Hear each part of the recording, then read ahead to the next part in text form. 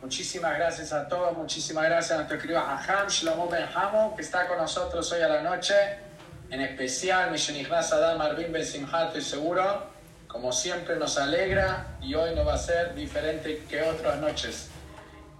El shiur de hoy que sea en Bezat Hashem para Tzlahá, para todos los secuestrados que están todavía, que Bezat Hashem seguimos pidiendo, seguimos recordando, seguimos pidiendo tefilá, Boreolam está esperando nuestras tefilot, que salgan sanos y salvos Bezat Hashem.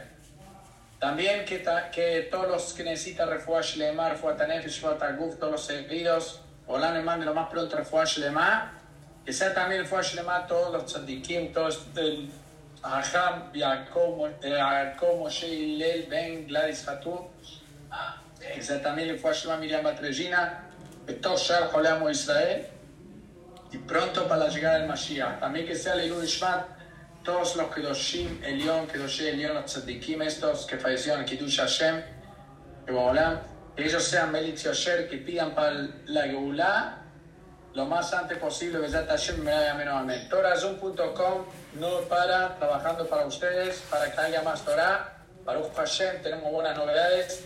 Recién terminamos de la base, la fundación para poder empezar a programar nuestra nueva app que va a salir en unos meses, no muy lejos de ahora, pero Bezat Hashem estamos haciendo mucho progreso. Como ven, la fundación esta nos tardó arriba de 7 meses, pero bajo Hashem ya está, y estoy seguro con las tefilot de Bezat Hashem del Klal Israel vamos a salir lo más pronto para poder la Agdil Torah Beladirá y para agregar a más hajamim a la plataforma, más shiurim 24 horas al día y en todas las partes del mundo. Arriba de 120 países, Baruch Hashem, escuchándonos desde que empezamos la plataforma hasta ahora, y diario de 12.000 a 15.000 personas.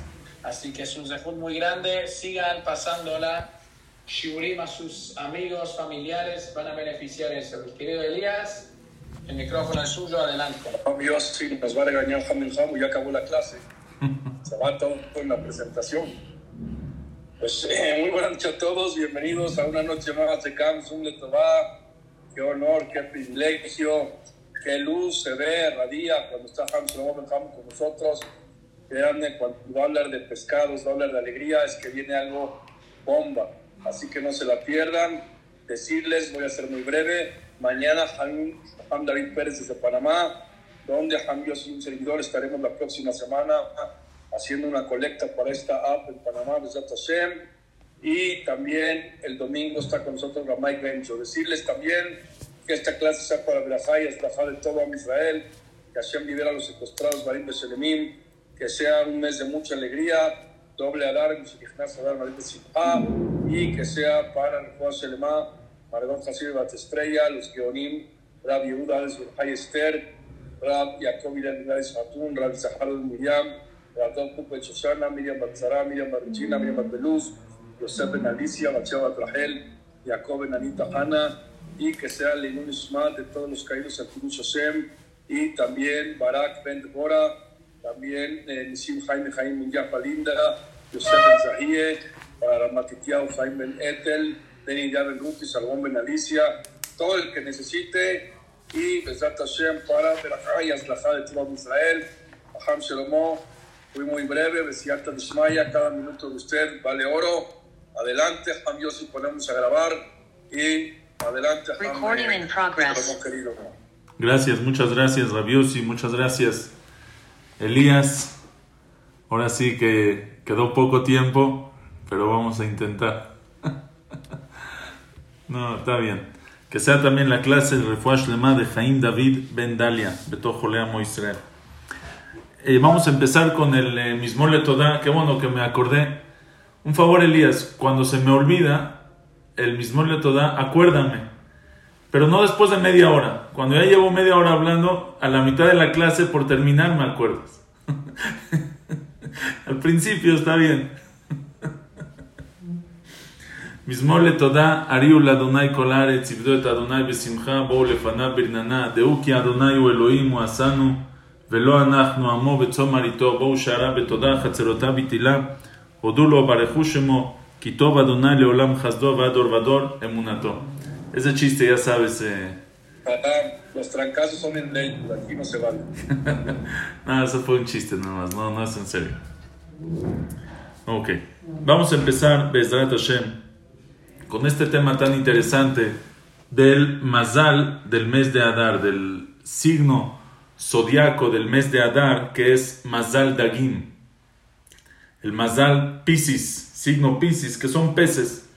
En el cielo se ven, en las estrellas, se ven dos peces que están uno encima del otro y están viendo cada uno para otro lado.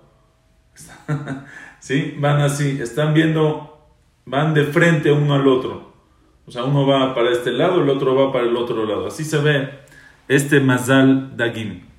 Y vamos a entender qué es por qué el Mazal del mes de Adar es Mazal Dagim y qué tiene que ver con la historia de Purim. Entonces voy a empezar primero con un Maharsha muy interesante, el Maharsha en Masejet Sanedrin, en Daf Yud Bet.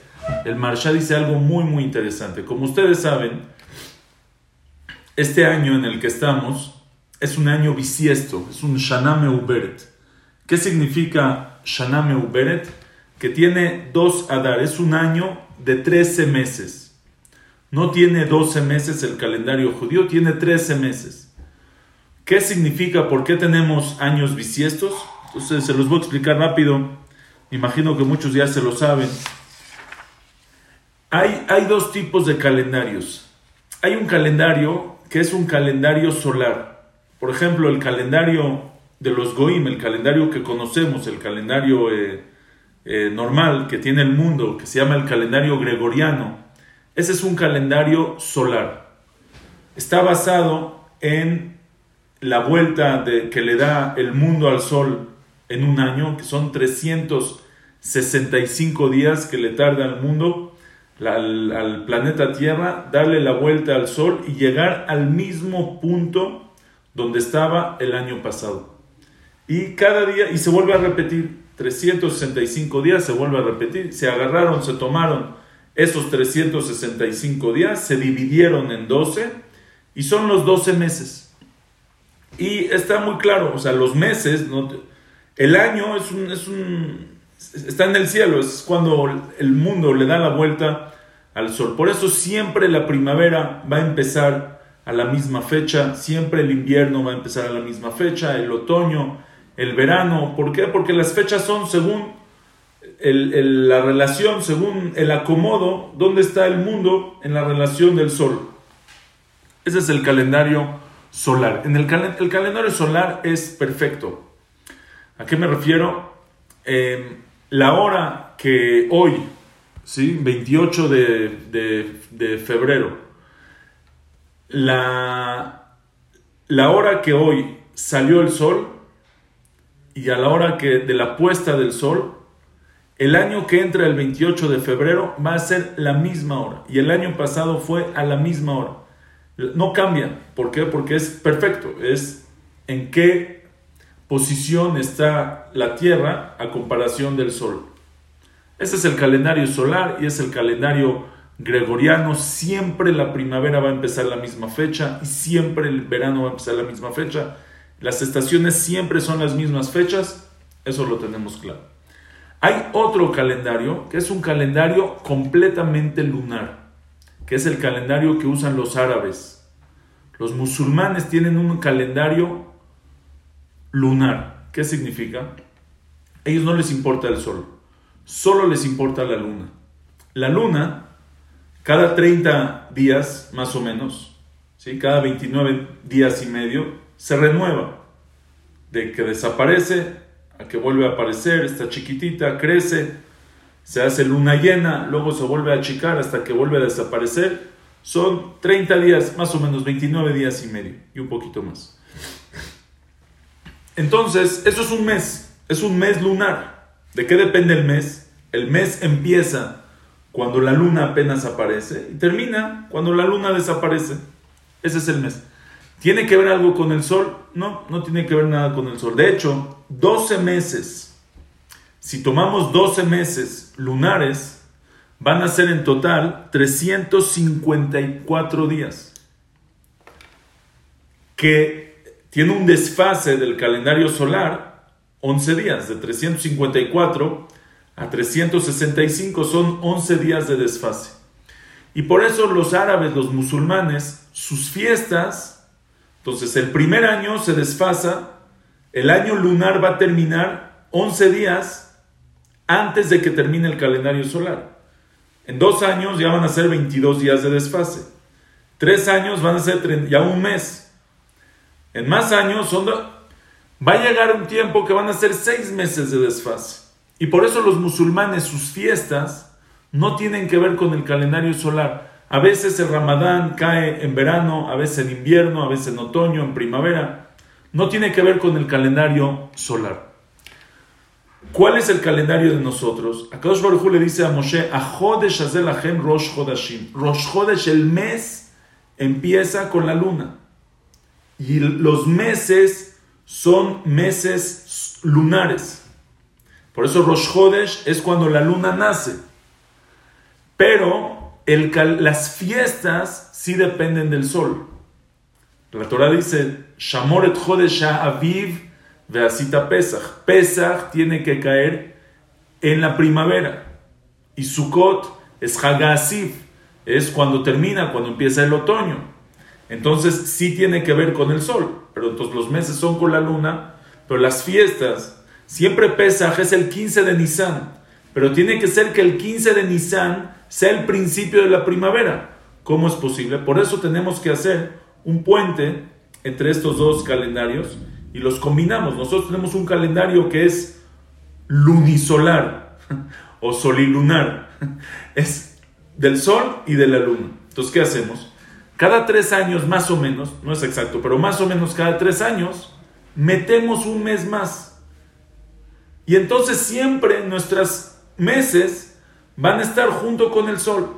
Y es lo que pasa, metemos un mes más, y ya cada 3 años, y ya estamos otra vez a la par de los meses del calendario solar. Y así tenemos un balance perfecto del sol con la luna. Por eso hacemos Shana Meuberet, es lo que pasó este año. Y por eso metimos un mes más. Para los que se complicaron, para los que se complican con esto desde la primaria, ya terminó lo difícil, ¿ok? Ya terminó lo difícil, empieza fácil. Ahora, la pregunta es, ¿qué mes metemos? Metemos un Adar, que sean 2 Adar. ¿Por qué metemos Adar? ¿Por qué no metemos otro Nisan? ¿Por qué no metemos un Iyar? Con cualquier mes que metas, tú acomodas ese desfase que tienes. ¿Por qué justamente acomodamos el desfase con el mes de Adar? ¿Por qué el mes extra es el mes de Adar? Hay varias explicaciones, Rashi Tosafot, allá en Masejet Sanedrin Yudbet dicen explicaciones, los Rishonim también. Pero viene el Maharsha, y el Maharsha, y hay más Mefarshim, dice algo muy muy bonito. Dice el Maharsha así: el Tur Simán Taf Yud Zayin trae el nombre de su hermano Rabbi Yehuda ben Arosh, Rabbi Yehuda el hijo del Rosh. Dice que las 3 fiestas, Pesach, Shavuot y Sukkot, son Keneged Abraham, Yitzhak y Jacob, son referentes, son paralelos a Abraham, Yitzhak y Jacob. Y los 12 meses del año le pertenecen, son paralelos a las 12 tribus. Hay 12 meses. ¿Por qué son 12 meses? Porque hay 12 tribus. Así también dice el Midrash. Kol ma'asav shel HaKadosh Baruch Hu keneged Yud-Bet Shvatim, Yud-Bet Mazalot, Yud-Bet Chodashim. Los 12 meses son por las 12 tribus que hay. Ahora dice el Maharsha, ¿quién le pertenece a cada tribu? Entonces el Maharsha dice, el mes de Adar le pertenece a Yosef HaTzadik. El mes de Adar es de Yosef. ¿Por qué el mes de Adar es de Yosef? ¿Qué tiene que ver el mes de Adar con Yosef HaTzadik? Entonces él dice, porque el mazal del mes de Adar, el signo del mes de Adar es Picis, son peces, y a Yosef, su papá, Jacob, lo bendijo, que sea como los peces, Veitgul Arov Bekerev Haaretz. Entonces dice, ya que Yosef es el que es comparado con los peces, entonces el mes que le pertenece a Yosef es Adar. Dice el Marsha, esa es la explicación. Por eso el mes que nosotros dividimos en dos, el mes que aumentamos es Adar. ¿Por qué? Porque todas las tribus, todos los hermanos, los hijos de Jacob, son una sola tribu. Reubén es uno, Shimón es uno, Leví es uno, Yehudá, Isahar, Zebulún, etc. El único que se divide en dos, la única tribu que se divide en dos es Yosef. Yosef se dividió en dos tribus, Efraín y Menashe. Cada uno es una tribu.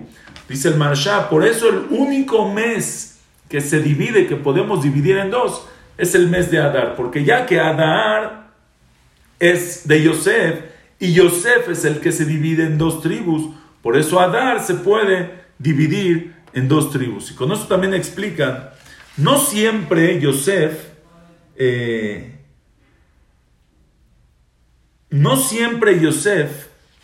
se divide en dos. A veces Yosef lo contamos como uno, a veces lo contamos como dos. Por ejemplo, en el Hoshen, en el pectoral que tenía el Cohen Gadol con las 12 piedras y las 12 tribus escritas en las 12 piedras preciosas, Yosef era uno. Y a veces Yosef lo contamos como dos. En la repartición de la tierra de Israel, Yosef es dos. En las banderas, Yosef es dos. ¿De qué depende? Depende si contamos a Leví o no contamos a Leví. Cuando contamos a Leví, entonces Yosef es uno, porque son solo 12 hijos. Si contamos a Leví, Yosef es uno. En los nombres de las tribus, en el pectoral del Cohen Gadol, que estaba Reubén, Shimón, Leví, entonces como está Leví, también tiene que estar, entonces Yosef solo es uno. Pero en la repartición de la tierra de Israel, que no hay Leví, porque al Leví no recibió parte en la tierra de Israel, entonces ahí Yosef es dos. Entonces igualmente el mes de Adar, así como Yosef a veces se divide, a veces no se divide, también el mes de Adar a veces se divide, a veces no se divide. Y con eso también se entiende algo muy bonito. Cuando tenemos dos Adar como este año, ¿cuál es el Adar principal? ¿El Adar 1 o el Adar 2? El Adar 2, sabemos que Purim, todavía falta un mes, en Adar 2 va a ser Purim. Todas las mitzvot de Adar se hacen en el Adar 2. Dice la Mishnah, Mishenichnas Adar Marbim Besimcha. Desde que entra Adar, se aumenta en alegría. Hay machloket, hay discusión en los mefarshim, en los poskim.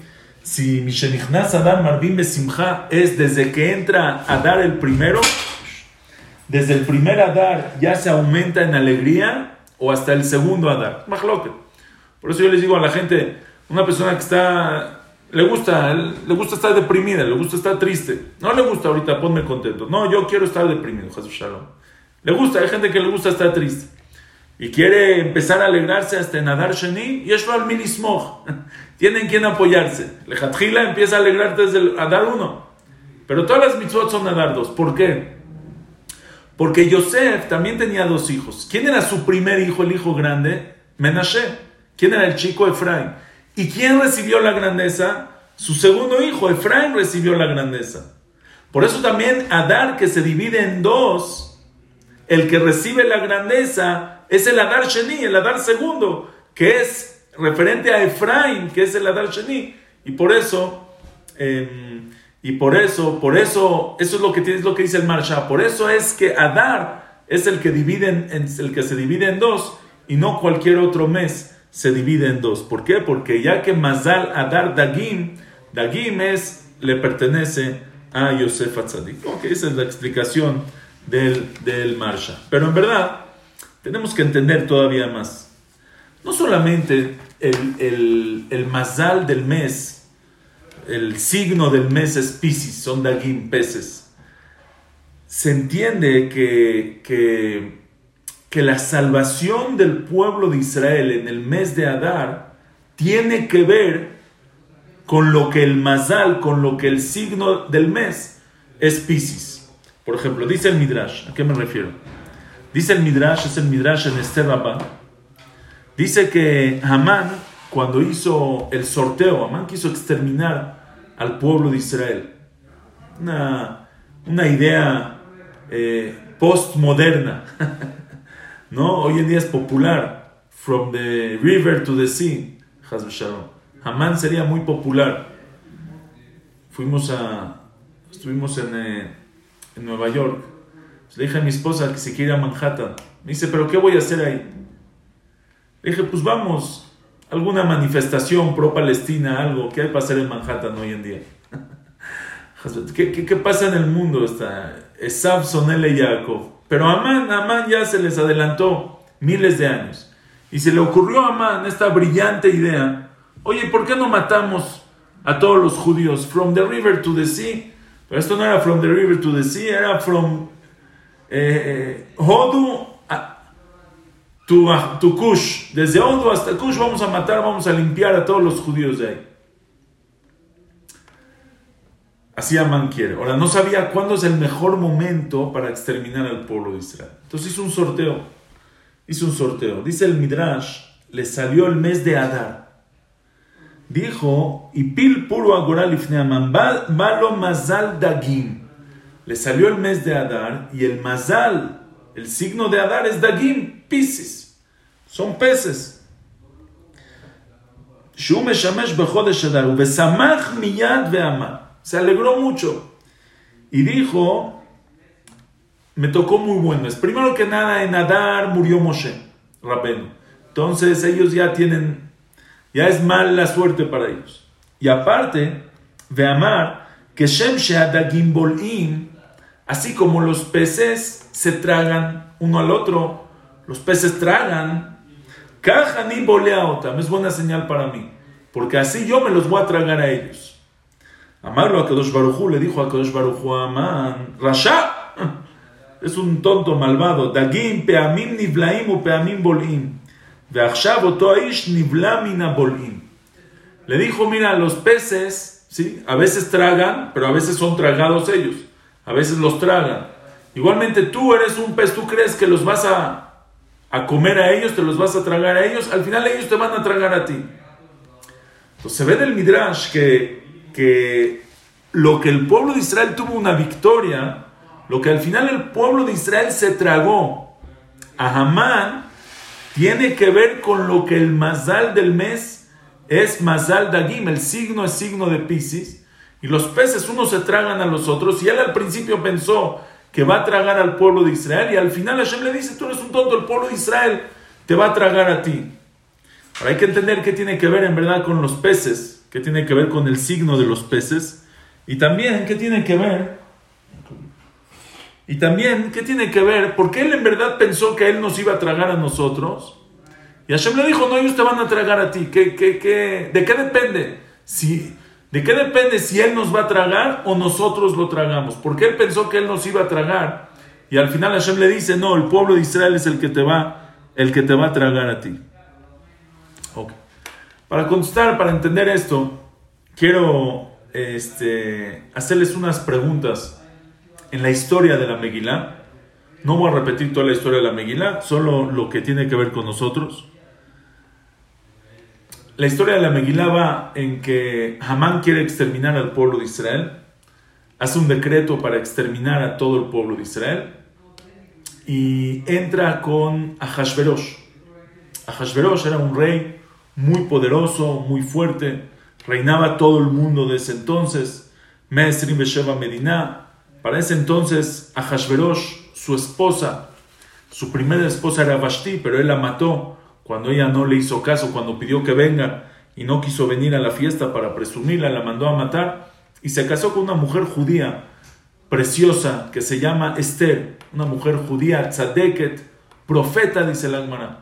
Una mujer muy especial que era Esther Amalcá. Ahashverosh no sabía que Esther era judía, y de hecho Mordejai, que era el primo de Esther, le pidió a Esther, le ordenó a Esther, le dijo, nunca le digas a Ahashverosh que tú eres judía, porque él tenía varios motivos, tenía sus motivos, por qué no quería decirle a Ahashverosh que por qué no quería, y Ahashverosh quería saber, y ella nunca le dijo. Y este Mordejai era un ministro también del rey, porque Mordejai era del Sanedrín, La historia de la Megilá pasa entre el primer Betamikdash, entre la destrucción del primer Betamikdash y la construcción del segundo Betamikdash hubo 70 años. Al final de los 70 años es cuando pasa esa historia. Mordejai era del Sanedrín en el primer Betamikdash, era de los más importantes del pueblo de Israel, sabía 70 idiomas, era una persona súper especial y era uno de los ministros. Él trabajaba ahí en el palacio del rey, estaba Yoshev Beshar Amelech, se sentaba ahí en el portón del rey, tenía su oficina, era uno de los ministros del rey. De hecho, Mordejai, una vez estando ahí en el Shar Amelech, estando en el portón del rey, escuchó que dos soldados, dos sirvientes, tenían un plan de envenenar al rey, de envenenar a Hashverosh, y él le dijo a Esther que le diga a Hashverosh que lo quieren envenenar, y fueron a checar, y se dieron cuenta que sí era verdad. Mataron a estos dos hombres, a Miktam Bateresh, que quisieron envenenar al rey, y el rey se salvó, y lo escribió en el libro de sus recuerdos, que Mordejai le salvó la vida al rey, y había que retribuirle, había que pagarle, había que premiarlo con algo. Entonces, Hamán se hizo muy importante. Hashverosh enalteció a Hamán, era su primer ministro, era el ministro más importante, y no nada más eso, dio una orden que todo el mundo se posterne a Hamán, y todo el mundo cuando pasaba a Hamán se posternaba. El único que no se posternaba a Hamán era Mordejai. Mordejai no se posternaba. ¿Por qué? Porque no se podía. Hay quien dice que tenía una bodazara, tenía unos ídolos, hay quien dice que él mismo era bodazara, no importa. Mordejai dijo que no se puede posternarse a Hamán, y por eso no se posternaba. Hamán estaba enchiladísimo, calientísimo con Mordejai. Y dijo, pero ¿por qué Mordejai no se me posterna? Le dijeron, no, porque es judío. Y dijo, es porque es judío, entonces no voy a matar solo a Mordejai, voy a matar a todos los judíos. Hizo un plan, matar a todos los judíos. Hizo el sorteo, le salió el 13 de Adar. El 13 de Adar, el sorteo lo hizo el 13 de Nisan. El 13 de Nisan, antes de Pesach, y le salió que va a exterminar a los judíos el 14 de Adar. O sea, él está en Pesach de este año y los quiere exterminar en Purim del año que entra, en 11 meses todavía. Entra con Ahashverosh, le dice su idea. A Ahashverosh le encanta la idea de exterminar a los judíos. Qué idea brillante, qué wow, qué increíble. Se firman las cartas y se manda el decreto. El decreto sale el 13 de Adar a las calles, que todo el mundo esté preparado. En 11 meses, el 13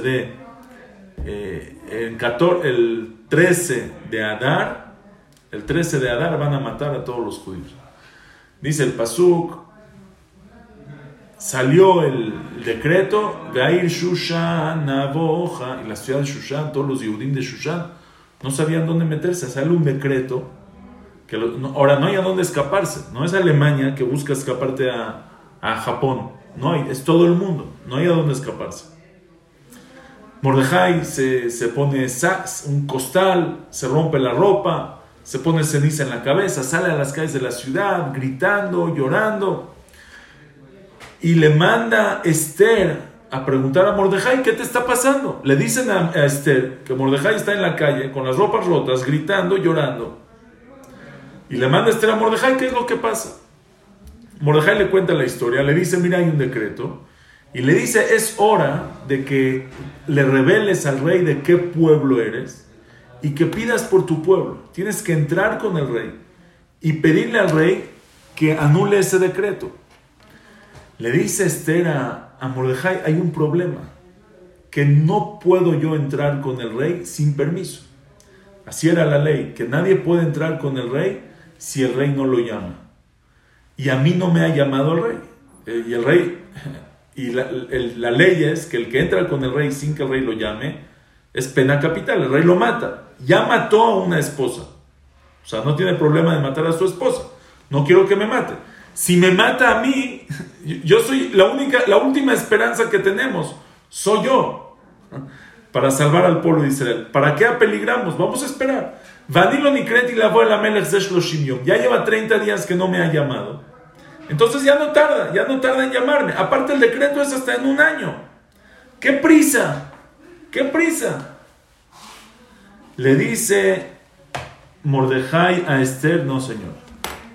Ahora tienes que entrar. Y le dice muy fuerte, no pienses que tú te vas a salvar de todos los Yehudim y vas a ser la única que te va a salvar, no va a ser así.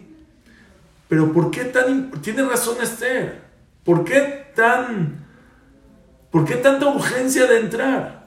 Dice el Ram Halayo, uno de los Rishonim, Vayomer Mordejai le Ashiv el Esther, ki et tzarai le Yaakov. Dice, no nos podemos esperar. Es un momento de sufrimiento para el pueblo de Israel. Ve'en tzarich leamtin ligzerat melech. Rak shetasim nafsha bekapa lavo el amelech. Dice, tienes que meterte en peligro para entrar con el rey y pedir por tu pueblo. Tienes que apeligrar tu vida. Y la pregunta es ¿por qué? ¿Por qué tiene que apeligrar?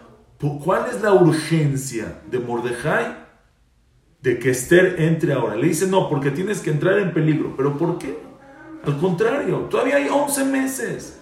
La va a llamar, en estos 11 meses la va a llamar a Hashverosh. Esa es primera pregunta. Segunda pregunta. Al final, Esther se acepta. Esther le dice, acepto lo que tú me dices, voy a entrar con el rey, pero necesito que todos me ayuden. Ve y dile a todos los Yehudim que ayunen por mí 3 días. Y ayunen por mí 3 días. Ubgen abuela melech. Y ya con las tefilot de todos, con el ayuno, voy a entrar con el rey. Vekasher avanti. Y ya, si me perdí, pues me perdí. Que pase lo que pase. Que pase lo que tenga que pasar. Y así es, Mordejai junta a todos los Yehudim. Empiezan a ayunar. Esther se prepara. Se viste. Vaiba Yom HaShlishi, el tercer día. Aquí dice que era el tercer día del decreto, que era el segundo día del ayuno o el tercer día del ayuno, no importa. Se viste Esther con sus ropas de reina, se pone bonita y entra al palacio de Ahashverosh, temblando de miedo. Dice el Midrash que se estaba cayendo, la tenían que agarrar sus ayudantes. Entra y Ahashverosh la ve. La ve a Ahashverosh y pasa un milagro. En vez de que se enoje, que era lo normal, y la mande a matar, le cae bien. Le encuentra mucha gracia, se derrite por ella, le extiende el cetro de oro, se acerca a Esther, toca el cetro y le dice a Ahashverosh, a Esther, Malach, Esther Amalca, ¿qué tienes? ¿Qué necesitas? Si veniste, si apeligraste tu vida para entrar, sin que yo te haya llamado, seguramente tienes algo muy importante para decirme.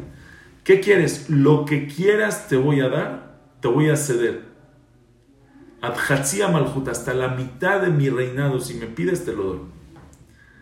Ya lo tenía. Le dice Esther a Ahashverosh, le dice, mira, no es el momento, no es, te lo quiero decir con calma, preparé un banquete, te pido que vengas al banquete y también trae a Hamán, que vengas tú y Hamán, que vengan a mi casa al banquete y ahí te voy a decir qué es lo que necesito. La pregunta es, ¿por qué invitó Esther a Hamán? ¿Qué necesidad? ¿Para qué necesita ella tener a Hamán en su witch? Van a hablar de Hamán. Le va a decir que Hamán hizo el decreto. ¿Por qué invita a Hamán? Entonces alguien me dijo, no, invitó a Hamán porque pues le tiene que decir ahí en su cara de Hamán, le va a decir al rey, es él el que nos quiere exterminar. Pero al final ese día, como vamos a ver, ella no le dice a Ahashverosh ese día nada. Le dice, ven mañana. Entonces, ¿para qué necesitaba a Hamán? Esa pregunta la hace la Gemara. La Gemara dice, Marata Esther Amalcá, ¿qué vio Esther Amalcá que invitó a Hamán al banquete? Pregunta de la Gemara. Ok. Van al banquete ese mismo día, van al banquete Mordejai, va Esther al banquete también. Y cuando están ahí, le dice a Ahashverosh a Esther, bueno, ¿qué es lo que quieres? ¿Qué? Le dice, todavía no estoy lista, mañana, un día más. Voy a hacer un banquete mañana y te voy a invitar otra vez al rey y voy a invitar a Amán, quiero que vengas otra vez con Amán, umajare ese kitvar amelech, y ya mañana te voy a decir todo lo que te tengo, todo lo que quieres saber, todo lo que te tengo que decir, te lo voy a decir mañana. Ok, Ahashverosh se va a su palacio, Amán se va a su casa, feliz de la vida. Esa noche Ahashverosh no puede dormir. Ahashverosh no duerme en esa noche y no puede dormir. Dice, tráiganme el libro de los recuerdos, a ver qué dice. Y abren y leen que Mordejai le había salvado la vida al rey y nunca le retribuyeron, nunca lo premiaron con nada. Entonces dijo Ahashverosh, ¿cómo puede ser? Ahora, esa misma noche, Hamán tampoco podía dormir. ¿Por qué? Porque Hamán estaba muy enojado con Mordejai, que no se le posternaba, y decidió que él no va a esperar para matar a Mordejai un año más, 11 meses más. Él ya no aguanta que cuando él salió de la fiesta, salió del banquete, todo feliz del banquete de Esther, y todo el mundo se le posterna, y Mordejai no se le posterna, y no podía soportar. Entonces él decidió que va a entrar con el rey y le va a pedir que si pueden, por favor, colgar a Mordejai. Seguramente le iba a decir que sí. Si está entrando para eso, a lo mejor le iba a decir que sí, pero esa noche no puede dormir y justo sale que Mordejai le salvó la vida al rey. Llega Amán, dice el rey que entre, y le dice el rey a Amán, oye, ¿qué se le hace a una persona que le salvó la vida al rey? ¿Qué se le hace a una persona que el rey quiere su honor? Amán pensó que están hablando de él. Dijo, que traigan un caballo del rey, que tomen las vestimentas, que lo vistan con las vestimentas del rey, que le pongan la corona del rey, que uno de los ministros más importantes lo lleve por toda la ciudad y diga, así se le hace a la persona que el rey quiere su honor, pensando que todo eso se lo van a hacer a él. Le dice el rey, Maher, Cajetas, me encantó la idea, tú toma el caballo, toma la ropa, ve por Mordejai, que está sentado en el portón del rey, y hazle todo lo que tú me estás diciendo, porque él me salvó la vida. Por supuesto que Amán ya no lo podía decir nada. Cuelguen a Mordejai. Cuando le está dando cabón a Mordejai, lo llevó por toda la ciudad. Dice el pasuk, Behair Shushan Zahalá Besameja, y el Shushan estaba feliz, todos estaban alegres que Amán está llevando a Mordejai por toda la ciudad. Ahora, ustedes entienden que todavía no pasa nada. O sea, Hamán llevó a Mordejai por toda la ciudad, y cuando se acabó, cada quien se fue a su casa y el decreto siguió. Mordejai se quitó las ropas del rey que le pusieron y se puso otra vez su costal y siguió en su ayuno, y todo siguió normal. No ha cambiado nada. El decreto está de que van a matar a todos los Yehudim. Ese día, que ya se hizo el otro día, es el banquete, el segundo banquete. Va Ahashverosh con Hamán al banquete, y ahí es cuando Ahashverosh le dice a Esther, ¿qué es lo que quieres? Y Esther le dice es que nos quieren exterminar. ¿Quién es el que los quiere exterminar? Hamán Arrazé, es Hamán. Ahashverosh se enoja y dice, cuelguen a Hamán, y lo cuelgan en la horca que preparó para Mordejai, y el pueblo de Israel se salva. Muy bien. La pregunta es la siguiente: ¿qué necesidad había para hacer el milagro de que Hamán lleve a Mordejai por toda la ciudad? ¿Eso qué le añade al milagro de Purim? O sea, ¿qué le hubiera faltado a la historia de Purim? ¿Qué le hubiera faltado al milagro de Purim si no hubiera pasado esa escena? En cómo se anuló el decreto, esto no tiene que ver. Se anuló el decreto porque Mordejai, Esther le dijo al rey que Hamán los quiere exterminar, y el rey se enojó mucho, y luego Hamán estaba echado en la cama donde estaba Esther y dijo, maten a Hamán. No tiene que ver nada con lo que lo llevó a Mordejai por toda la ciudad, no tiene que ver. ¿Por qué? ¿Para qué tuvo que pasar ese milagro? ¿Qué necesidad había que lleve a Mordejai, que Hamán lleve a Mordejai? Behair Shushan, todos estaban felices. Eso no cambió nada del decreto. El decreto siguió todavía después. ¿Sí me entienden la pregunta? Esa es la pregunta que hay aquí. ¿Qué necesidad había para ese milagro? Entonces son las tres preguntas que tenemos. La primera, ¿por qué Mordejai insiste tanto que Esther tiene que entrar directo con Ahasverosh, aunque está peligrando su vida? Segunda pregunta, ¿para qué Esther invitó a Amán? Y la tercera, ¿qué necesidad había en el milagro de que Amán llevó a Mordejai por toda la ciudad? La respuesta a todo esto está en el Mizmor de Purim. Hay un Mizmor, el capítulo de Teilim, que es el capítulo de Purim, que es el capítulo 22, Lamnatseach Alayelet Ashachar Mizmor le David, que dicen Jajamim, que es el Lamnatseach, que ese cántico es la tefilá de Esther Amalcá, es la tefilá que dijo Esther antes de entrar con el rey. Es el Mizmor que nosotros decimos en Tanit Esther y al día de Purim. Dice ahí el pasuk, Beja batju avotenu, batju batefaletemu. Dice, en ti confiaron nuestros padres, en ti Hashem confiaron nuestros padres, confiaron batefaletemu y los salvaste. Eleja zaaku benimlatu, hacia ti gritaron y fueron librados. Beja batju velo boshu, en ti confiaron y no fueron decepcionados. Dice el Midrash, ahí el Midrash Shohar Tov, en Teilim y también el Kyochimoni, dice, Beja batju, ¿qué dijo? Beja batju aboten, en ti confiaron nuestros padres. ¿A quién se refiere? Dice, Beja batju elu Mordejai ve Esther. Se refiere a Mordejai y Esther. Mordejai y Esther, batju, tuvieron bitajón, confiaron en Hashem. Batju batefaletemo, confiaron y los salvaste. ¿Por qué los salvaste? Porque confiaron. Eleja zaaku, hacia ti gritaron, llamaron, hicieron el ayuno. Divrat somot vezaakatam, hicieron el ayuno. Velo boshu, dice, luego repite, beja batju, en ti confiaron, que se refiere a Esther cuando dijo, Ubgena bo el amelech, voy a entrar con el rey, Asher lo kadat, sin permiso. Velo boshu, y no los decepcionaste, la Yehudim aita ora besimcha, tuvieron alegría y salvación los Yehudim. Dice aquí el Teilim, nos está diciendo el pasuk, que el motivo que se salvaron el pueblo de Israel, Mordejai, Esther y el pueblo de Israel, fue por el bitajón que tuvieron, por la confianza que tuvieron en Hashem. Ese fue la fuerza que ellos tenían. Dice Rab David Cohen, el Rosh Shiva de la Yeshiva de Hebron, en su libro sobre Purim, dice algo tremendo. Dice, por eso Mordejai le dice a Esther que entre sin permiso. ¿Por qué? Dice así.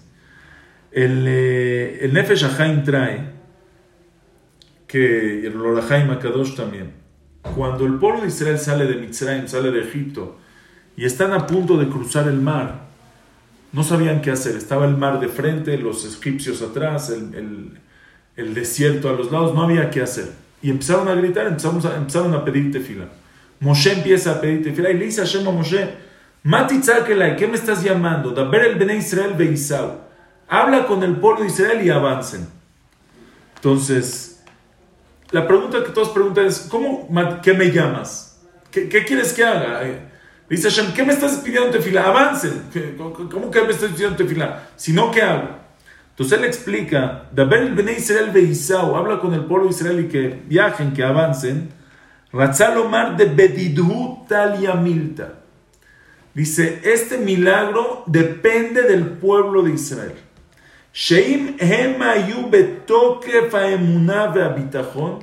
Si el pueblo de Israel van a estar con una emuná y bitajón, con una confianza completa en mí, dice Hashem, que yo los voy a salvar, veisu aloch venasoa el hayam, y van a avanzar hacia el mar, confiando en mi palabra, samuch libam lo irá, meotzem bitchonam shevadai ikara lifneem, con el bitajón, con la confianza que si Hashem dice que avancen, se les va a partir el mar. Azigremu aliedeze y torerut le mala. Eso va a despertar arriba en el cielo. Sheyasela emanes veikara lifnem. Que se les haga el milagro y se les parte el mar. Dice Rahaim Boloshin algo tremendo. Si tú tienes bitajón, si tú tienes confianza en Hashem al 100% aquí abajo, despiertas, provocas que de arriba te hagan lo que tú quieres. O sea, ¿quién maneja los milagros? Tú. Si tú confías en Hashem, si la persona confía en Hashem al 100%, Hashem lo va a ayudar, lo va a salvar. Está provocando que pase el milagro. Dice, y eso es lo que dice, Vezeu lesusati berichve paro dimitich rayati. En Shir Hashirim dice el pasuk, lesusati berichve paro dimitich rayati. Hashem le dice al pueblo de Israel, te comparo, lesusati berichve paro, como mi caballo entre los jinetes de Paró, dimitich rayati, te comparo mi amada, al pueblo de Israel. Hashem compara, al pueblo de Israel con los caballos de Paró, con los lesusati berichve paro, con los caballos de los jinetes de Paró. ¿Qué tiene que ver? Dice él, normalmente, cuando hay un jinete montado en un caballo, una persona que está montada en el caballo, ¿quién maneja? El jinete maneja el caballo. El caballo es el vehículo y el que maneja es el jinete. Con Paró encontramos que no fue así. ¿Por qué? Porque cuando entraron los primeros caballos de Paró, entraron al mar a perseguir al pueblo de Israel, el mar se les vino encima. Cuando el mar se les vino encima, los que estaban atrás y vieron que el mar ya se vino encima, ya no se iban a meter. Pero dice el Midrash que los caballos los jalaban en contra de su voluntad. Quiere decir, normalmente el jinete maneja al caballo. Los caballos de Paró, el caballo maneja al jinete. Dice Rav Chaim Mivolozhin, así yo te comparo, le dice Hashem al pueblo de Israel. Dice Hashem, yo soy el jinete del mundo. Yo soy el jinete, yo manejo el mundo. Y el caballo soy el que lo manejo. Pero ustedes, pueblo de Israel, ustedes son el caballo, pueden manejarme a mí. Ustedes pueden manejarme a mí. Porque si ustedes tienen bitajón y confianza y fe completa en Hashem, va a pasar. Ustedes hacen que yo haga lo que ustedes quieren. Tremendo, por eso se comparan. Lesusati berichve Paró, al caballo entre los jinetes de Paró. Que el caballo maneja al jinete. Dice Rab David Cohen, eso es lo que quería Mordejai Yehudí. Beja batjú avotenu, batjú batefaletemu. En ti confiaron nuestros padres. Los salvaste por la confianza. Le dice Mordejai a Esther, mira Esther, la única manera que tenemos para salvarnos es confiando en Hashem. Si vamos a esperar a que el rey te llame, entonces estamos confiando en ti. En ti estamos confiando. Que Esther es la reina y le va a pedir y le va a caer bien. No nos sirve, tenemos que confiar en Hashem. Que nuestra confianza esté 100% puesta en Hashem. Entra en el peor momento, en cuando según la naturaleza no va a funcionar. Y solo vas a entrar con la fuerza del bitajón. Y ahí Hashem te va a hacer el milagro. Y así fue. Ahí fue cuando pasó el milagro. Por eso tenía que pasar justamente. Por eso tenía que ir ella, no esperarse. Ve ahora que solo estás confiando en Hashem. Dice el Jobot Alevavot. Cuando una persona no confía en Hashem, sino confía en otra persona. Si tú confías en algo o en alguien, entonces Hashem dice, bueno, Hashem se hace a un lado, Kiviachol. Dice Hashem, bueno, confías en el doctor pues que el doctor te atienda. Confías en tu abogado, que el abogado te atienda. Confías en mí, yo te atiendo. No quiere decir que no tenemos que ir al doctor y no tenemos que tomar el abogado, es el ishtadlut. Pero la confianza tiene que estar puesta en Hashem. Le dice Mordejai a Esther, si vamos a confiar, si tú vas a entrar cuando el rey te llame, estamos confiando en ti. No nos sirve, tenemos que confiar solamente en Hashem. Dice la Gemara, por eso Esther invitó a Hamán.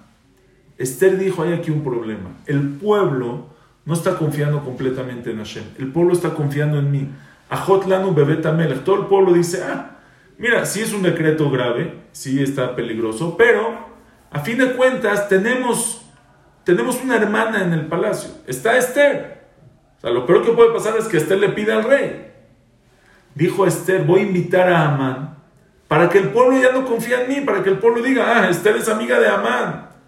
Esther no nos va, ¿cómo? El día, a 2 días de que hubo un decreto, Esther está invitando a Amán a un banquete. Entonces Esther no está de nuestro lado. Ya no podemos confiar en Esther. Entonces todo su bitajón va a estar puesto en Hashem. Es lo que ella quería. Quería despertar el bitajón en el pueblo de Israel. Dice Rabbi Abraham ben Agra, dice Rabbi Abraham el hijo del Gaón de Vilna, por eso se necesitaba el milagro de que Amán lleve a Mordejai por toda la ciudad. Dice, ¿sabes por qué? ¿Sabes por qué? Porque Hashem quería despertar el bitajón, despertar la esperanza y la confianza en Hashem. El pueblo de Israel estaban golpeados, estaban en el galut, había Esther Panim, no sabían qué iba a pasar. Pero cuando vieron que de repente empezó a haber luz, cuando vieron cómo Amán está llevando a Mordejai por toda la ciudad, no tiene que ver con el decreto de exterminar a los judíos, no tiene que ver con nada. Pero vieron, Hashem sí está con nosotros. Eso despierta la emuná y el bitajón. Dice, Hashem les hizo ese milagro para despertar la esperanza, para que puedan tener bitajón, para que por el bitajón les pueda hacer el milagro. No era necesario, era súper necesario. Porque para que ellos puedan tener bitajón y convertirse en el caballo que maneja al jinete y hacer que Hashem haga un milagro, tenían que tener bitajón, tenían que tener confianza en Hashem, pero no tenían. ¿Qué hizo Hashem? Les hizo un favor. Les voy a mandar un milagrito, van a ver luz, van a ver que yo estoy aquí, que pueden confiar, se despierta la confianza, despierta la esperanza, tienen bitajón, hacen que yo también se los haga. Y por eso el milagro fue que a Mordejai lo llevaron montado en un caballo, que Mordejai era el jinete, pero ¿quién lo está llevando? Amán. Es el jinete que lo están manejando a él. Es el simán, es la señal que Hashem les hizo. Les dijo, señores, empiecen, sean ustedes el caballo, sean el Amán que lleva a Mordejai, sean el que esté llevando a un jinete, que el jinete no está haciendo nada. Con el bitajón. ¿No está increíble?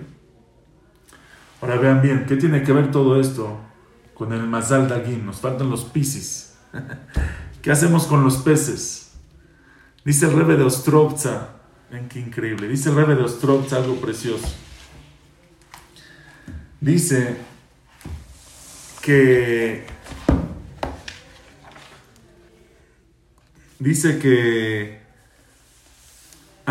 se han dado cuenta los investigadores que cuando abren un pez, si tú abres un pez que se tragó a otro pez, que se comió a otro pescado, ¿cómo lo vas a encontrar? Lo vas a encontrar de frente. O sea que la cabeza del que se tragaron está junto a la cola del que se lo tragó. O sea, cuando un pez se traga a otro pez, no se lo traga de la cola, se lo traga de frente. Así encontraron, siempre. Yo lo googleé la semana pasada y sí, vi un video impresionante. Impresionante cómo sacan un pez de la boca, un pescado se lo sacan de la boca, de la panza del otro pescado, un pez enorme, lo sacan y lo jalan de la cola y lo último que sale es su boca. O sea, que se lo tragó de frente. Ahora, eso es muy interesante, porque normalmente, cuando un pez... entonces, ¿qué significa? ¿Por qué es así? Entonces, el Rebbe de Ostrovza dice, a Olam Evarim, el mundo explica, dice, a Olam, el mundo de la Torah, dice que hay aquí una lección muy importante. Dice, el pez ¿el pez de qué se alimenta? De otros peces. Entonces, cuando el pez se quiere comer a otro pez, ¿qué hace? ¿Qué hace el pez para comerse a otro pez? Pues lo persigue, ¿no? Se pone a perseguir a otro pez. Así busca su parnasá, se pone a perseguir a otro pez. Pero al final, de todos los que él persigue, nunca alcanza a nadie, porque nunca se come a otro pez de la cola. O sea, cuando él persigue a otro pez, si lo hubiera alcanzado, se lo hubiera comido de la cola, pero no es así. Él está persiguiendo a otro pez para comérselo y al final de frente le viene otro pez en su camino que no es el que estaba persiguiendo y ese es el que se lo come.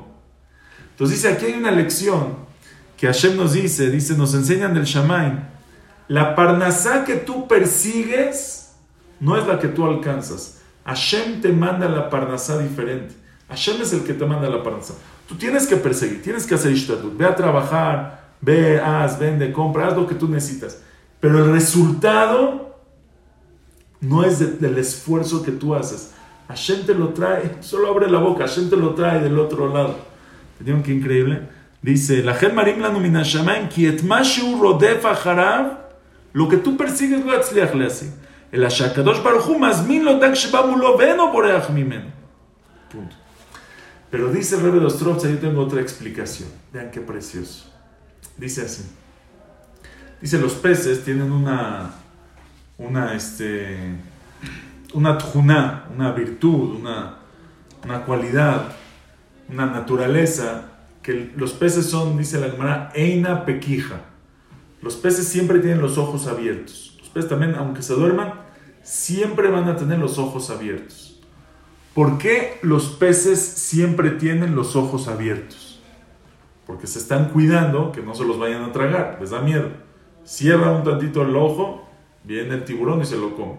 No tiene que ser tiburón, un pez más grande que él y se lo come. Por eso todo el tiempo está en alerta, tiene los ojos. Pero, vean esto, el pescado, el pez que tiene los ojos y con eso se cuida que no lo traguen, ¿dónde tiene los ojos? Solo de frente. O sea, él solo se puede cuidar de un pez que venga de frente de él y se lo trague. Pero los peces, él no tiene retrovisores. Si un pez viene por atrás, no tiene cómo cuidarse. Se lo va a tragar. Entonces, ¿cómo se cuida por atrás? Pues no se cuida, confía en Hashem. De frente, él se cuida, tiene sus ojos. Y de atrás, pues confía en Hashem, que no se lo traguen, porque él no se puede cuidar. Solo confía en Hashem. Dice el Rebbe de Ostrovtza, viene y nos enseña la Torah. Viene Hashem y nos enseña. En lo que tú te estás cuidando, el pez, en lo que él se cuida él mismo, el que él dice, Hashem, aquí no te necesito, yo me cuido porque tengo mis ojos, de ahí se lo tragan. En lo que él no puede hacer nada y confía completamente en Hashem, que es por atrás, de ahí nadie lo toca, de ahí nadie se lo traga. Solo se lo tragan del lugar donde él piensa que él se cuida a sí mismo y no confía en Hashem. ¿Entendieron qué increíble?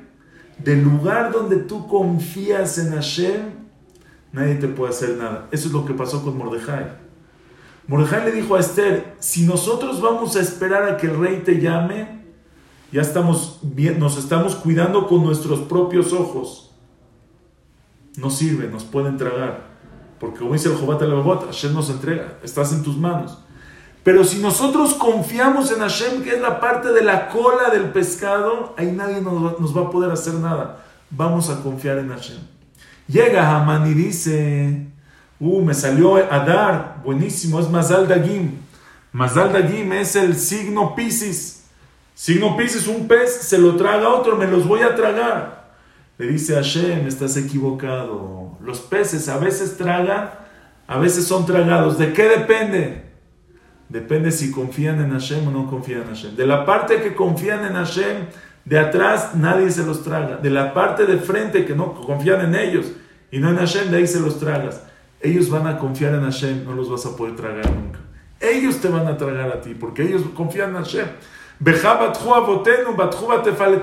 a hacer el milagro para que confíen en mí. Les voy a despertar esa confianza, van a confiar en mí y ellos te van a tragar a ti. Y por eso el mazal del mes, por eso el signo del mes, es Piscis. Y son dos, y uno frente al otro. ¿Por qué uno frente al otro? Para darnos la lección. Mira, es uno frente al otro. Aprende, ¿por qué cuando un pez se traga al otro están de frente? Cuando uno está frente al otro, ahí es cuando se tragan. Porque ahí no confían en Hashem, ahí confían en su fuerza. Ahí confían en su vista. Ahí confían en su cuidado de ellos mismos. Ahí es donde se los traga. Pero en la parte que confías en Hashem, nadie te puede tocar. Nadie te puede tocar si tú confías en Hashem. Esa es la gran lección del Mazal Adar Dagim. Y por eso fue toda la salvación.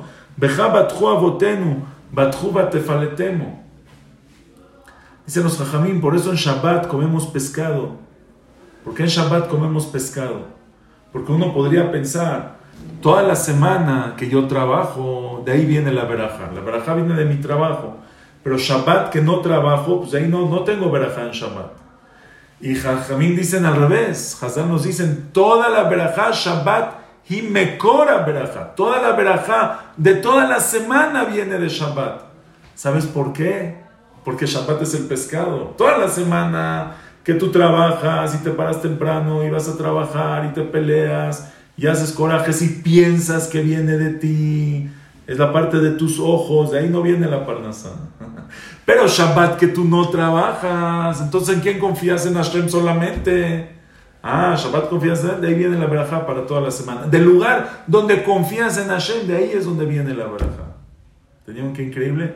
Ese es Mazal, es el secreto, es lo que hay detrás de Mazal Adar Dagim, del signo de Adar que es Dagim.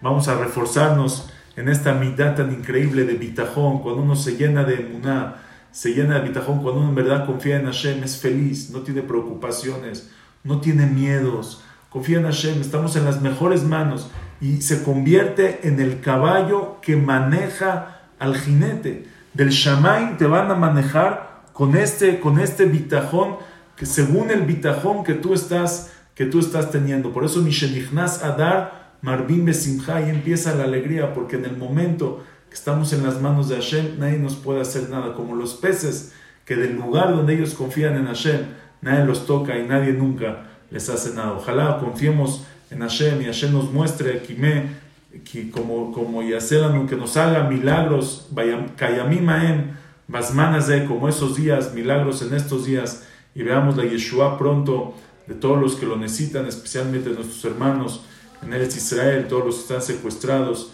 todos los que necesitan salud y bienestar, y nos veamos la Yeshua Gedolá, la salvación, con Biat Mashiach Tzidkenu Bimera Be'amenu. Amén. Muchas gracias y buenas noches. Amén, amén. ¿Por qué termina cuando apenas nos estamos empezando a picar? Qué clase tan espectacular, tan profunda, tan bonita. Hay el Rebe de dónde, de Ostrepsa, ¿de dónde es? De Ostropza. Ostropsa, y hay el Rebe de Gamsun Letová, que se llama Shlomo Benhamu. Qué clase tan increíble, tan espectacular, llena de conceptos y consejos muy profundas que solo usted nos puede transmitir. Dicen acá, Shlomo, es decir, que aunque estábamos en Susán como consecuencia de lo que hicimos, aún así se puede despertar la itaruta del etata. Así es exactamente. Así es. Dice, gracias Benhamu por otro miércoles espectacular. Yo, como siempre digo, una sola palabra, una clase fuera de serie. Dice acá, gracias por tanta profundidad, por los consejos. Saludos de Argentina, nos encantó la clase. De Venezuela, gracias a todos. Gracias, son muy especiales, gracias por todo lo que escriben. Y me piden la cartelera, claro que sí. Mañana desde Panamá, David Pérez, con el tema Quiere ser un líder. El domingo, Rahmay Benjo, y así seguimos. Torazum.com, la mejor opción en Torah. Yo siempre digo, las clases de Shlomo Benhamu hay que oírlas 2 o 3 veces porque uno agarra el mensaje, pero cuando la vuelve a oír, entiende que dejó de aprender un concepto nuevo de tantos conceptos tan profundos que dice, y estará en torazum.com en unas horas. Dice, Hazaku Baruch, gracias Gamsun del Tová por tener a Shlomo Benhamu, y así todos los comentarios. Rav Shlomo, otra clase espectacular, ya entendimos el tema de Picis, de los pescados, y lo más importante, muchos preguntaban por qué doble Adar y no doble Nisan o doble Tebet, y entendimos con profundidad por qué el doble Adar. Gracias por todo, Ham Shlomo. Gracias, hasta luego, saludos. Gracias a ustedes. Buenas noches a todos, hasta mañana, misma hora, mismo canal. Muy buenas noches, gracias, hasta mañana.